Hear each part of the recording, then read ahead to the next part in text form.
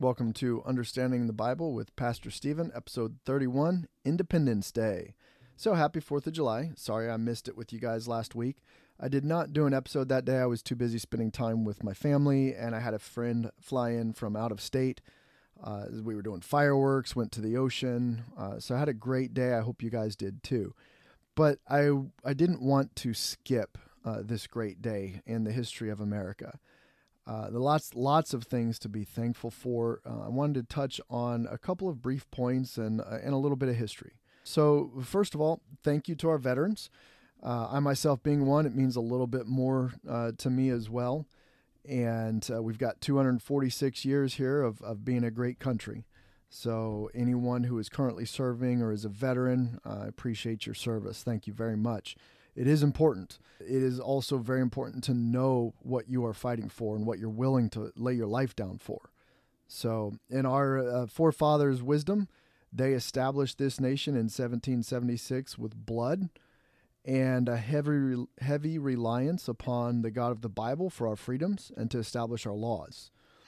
So I think it is only fitting that on the 4th of July that we celebrate and actually take time to look at the Declaration of Independence. It's probably been a while since you've read it. I'm not going to read the whole thing. It's kind of wordy, but it's only like a page and a half, 2 pages. So I'm going to touch on a couple of highlights in here. This is direct quotes from the Declaration of Independence.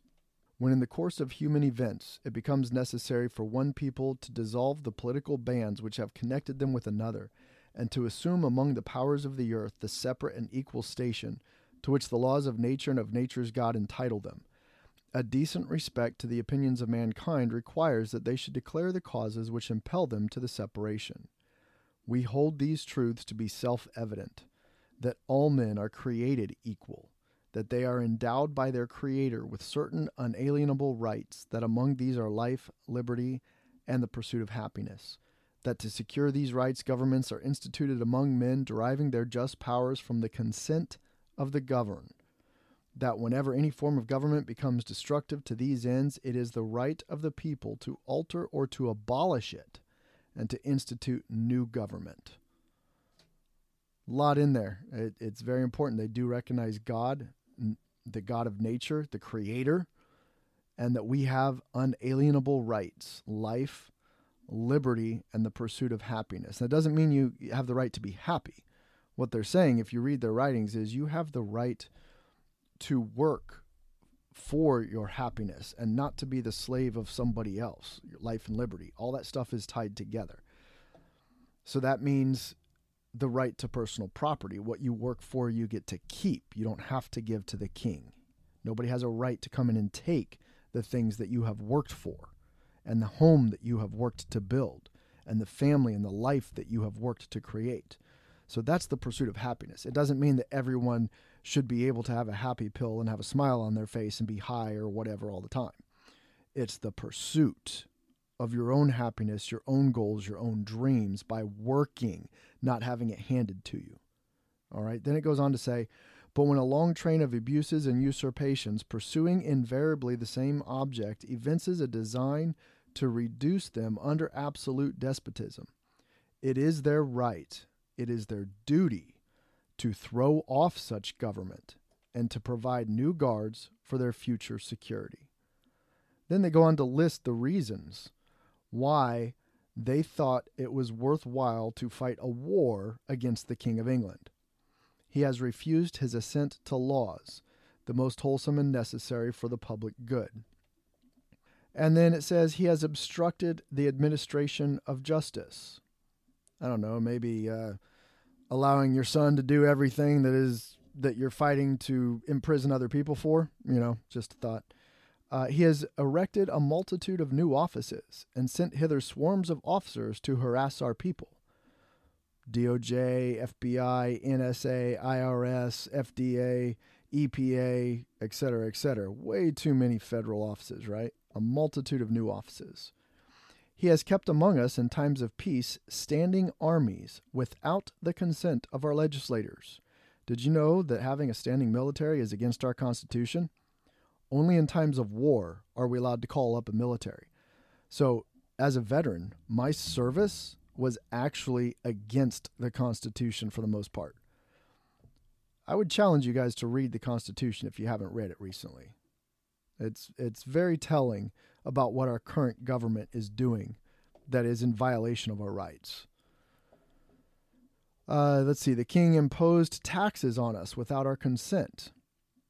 How many hundreds of taxes do we pay without voting for it? Did you vote on an income tax? Do you even have the opportunity to vote on whether you should pay income tax? For depriving us in many cases of the benefits of trial by jury. January 6th, peaceful protesters, despite the lies of the media, who was violent? Who actually died? The protesters without guns were killed by cops after the cops let them in. Now these people are arrested and being deprived of a trial. They've been held for 2 years now in jail without a trial. Why? They didn't bring guns to an insurrection. They were standing out and peacefully protesting. And now we know, which I could have told you from the beginning, there was over 80 FBI agents in the crowd inciting the supposed riot and pushing in to get the crowds to go into the buildings.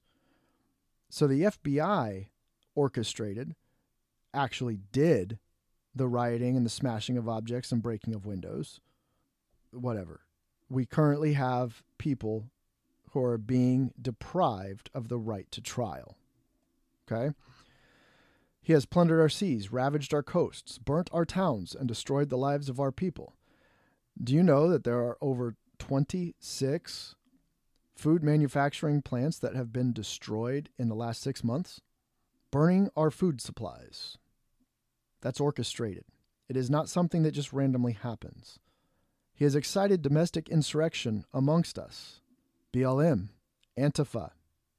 Congress has raised money anytime they're arrested to get them out, to pay their bails. Did you know that? Antifa and BLM have been incited by people like Maxine Waters, Hillary Clinton, AOC, Chuck Schumer, actually saying we need more of this rioting. Calling it peaceful when they're burning down towns like Portland, right? In every stage of these oppressions, we have petitioned for redress in the most humble terms. Peaceful protest, right? Our repeated petitions have been answered only by repeated injury. A prince whose character is thus marked by every act which may define a tyrant is unfit to be the ruler of the people. And then they end with this paragraph. We, therefore, the representatives of the United States of America in General Congress, assembled, appealing to the Supreme Judge of the world, God, for the rectitude of our intentions, do in the name and by authority of the good people of these colonies, solemnly publish and declare that these united colonies are, and of right ought to be, free and independent states, that they are absolved from all allegiance to the British Crown, and that all political connection between them and the state of Great Britain is and ought to be totally dissolved, and that as free and independent states they have full power to levy war, conclude peace, contract alliances, establish commerce, and to do all other acts and things which independent states may of right do. And for the support of this declaration, with a firm reliance on the protection of divine providence, God, we mutually pledge to each other our lives, our fortunes, and our sacred honor. These men lost everything, and most of them died, gave their life to establish the United States of America. Do you know how old these men were? James Monroe was only 18. John Marshall was 20. Aaron Burr was 20. Alexander Hamilton was 21. James Madison was 25. And Thomas Jefferson, the oldest of them, was 33. These people were young men who recognized their freedoms had been lost, and they stood up and fought. Now, don't get me wrong. They used words first. They wrote all sorts of things and had debates and met in public squares and talked and tried to do everything peaceful as it stated in that declaration. But when it mattered, they picked up arms and they fought. So, number one, thank God for those men that established this country, established our laws based on the Bible and the Ten Commandments. Thank God that we had freedom in this country for over 200 years. But we are losing that freedom and we must be willing to fight. Listen to episode 12, Should a Christian Join the Military?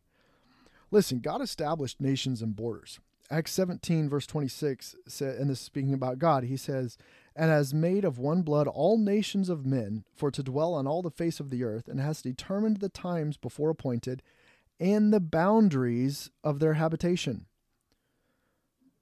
We have a right to establish the boundaries of our nation, to protect them, to fight to keep our nation free, and to establish laws. Remember, in other places in the Bible, it talks about how Christians are supposed to follow the laws of the country that they are in because God established the kings and kingdoms to be a terror unto evil. Well, you are to follow the laws as long as the nations are a terror to evil and not a terror to good.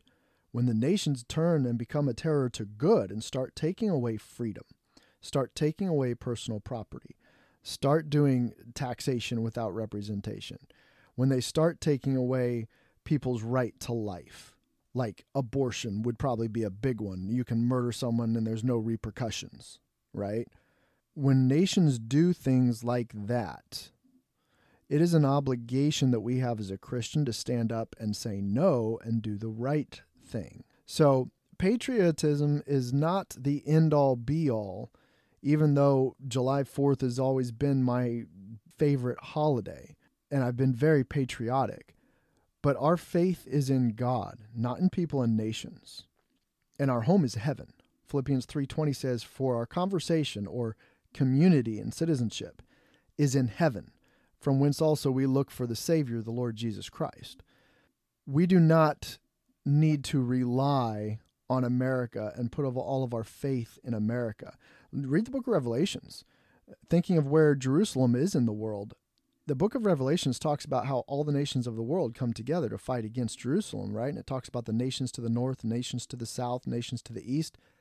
There's no nation from across the water to the west. There's no great army coming from the west.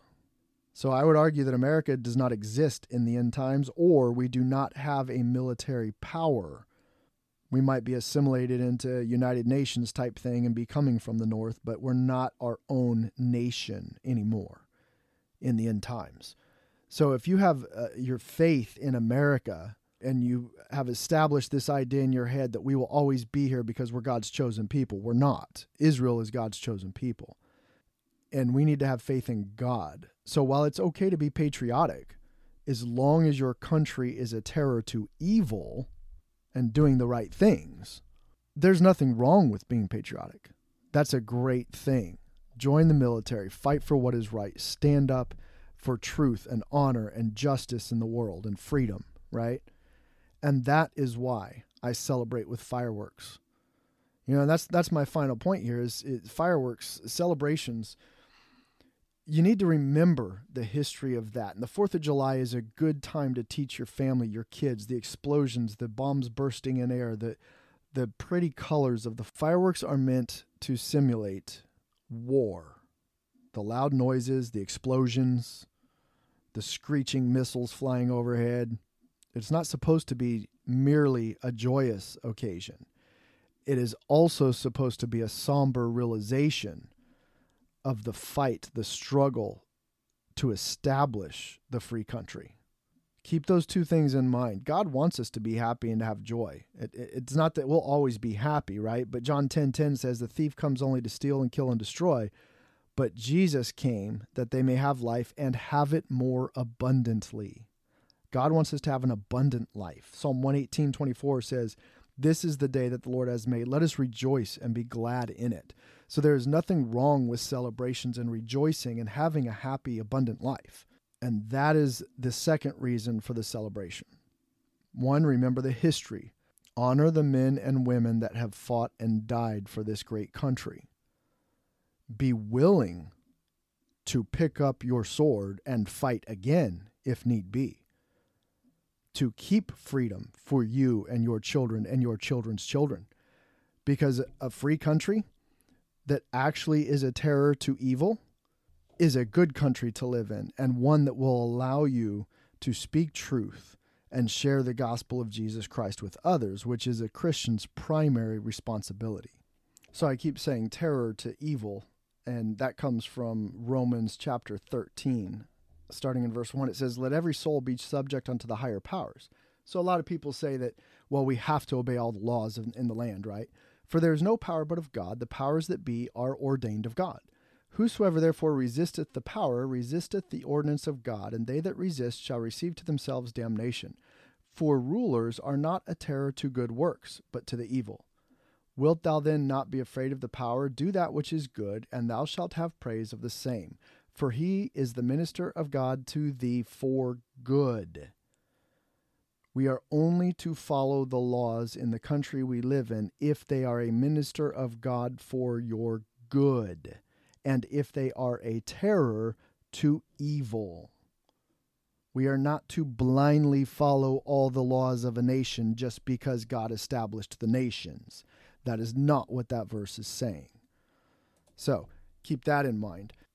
And I think that's enough for today, but I wanted to establish some of the history and the fact that the 4th of July is to honor our forefathers and to honor God for giving us a free nation, but to remind us that we must be ready to fight to stay free, and that we need to celebrate with our family the history that has led us to this point so that they can carry on and have a joyful life, even if we have to struggle and fight for it.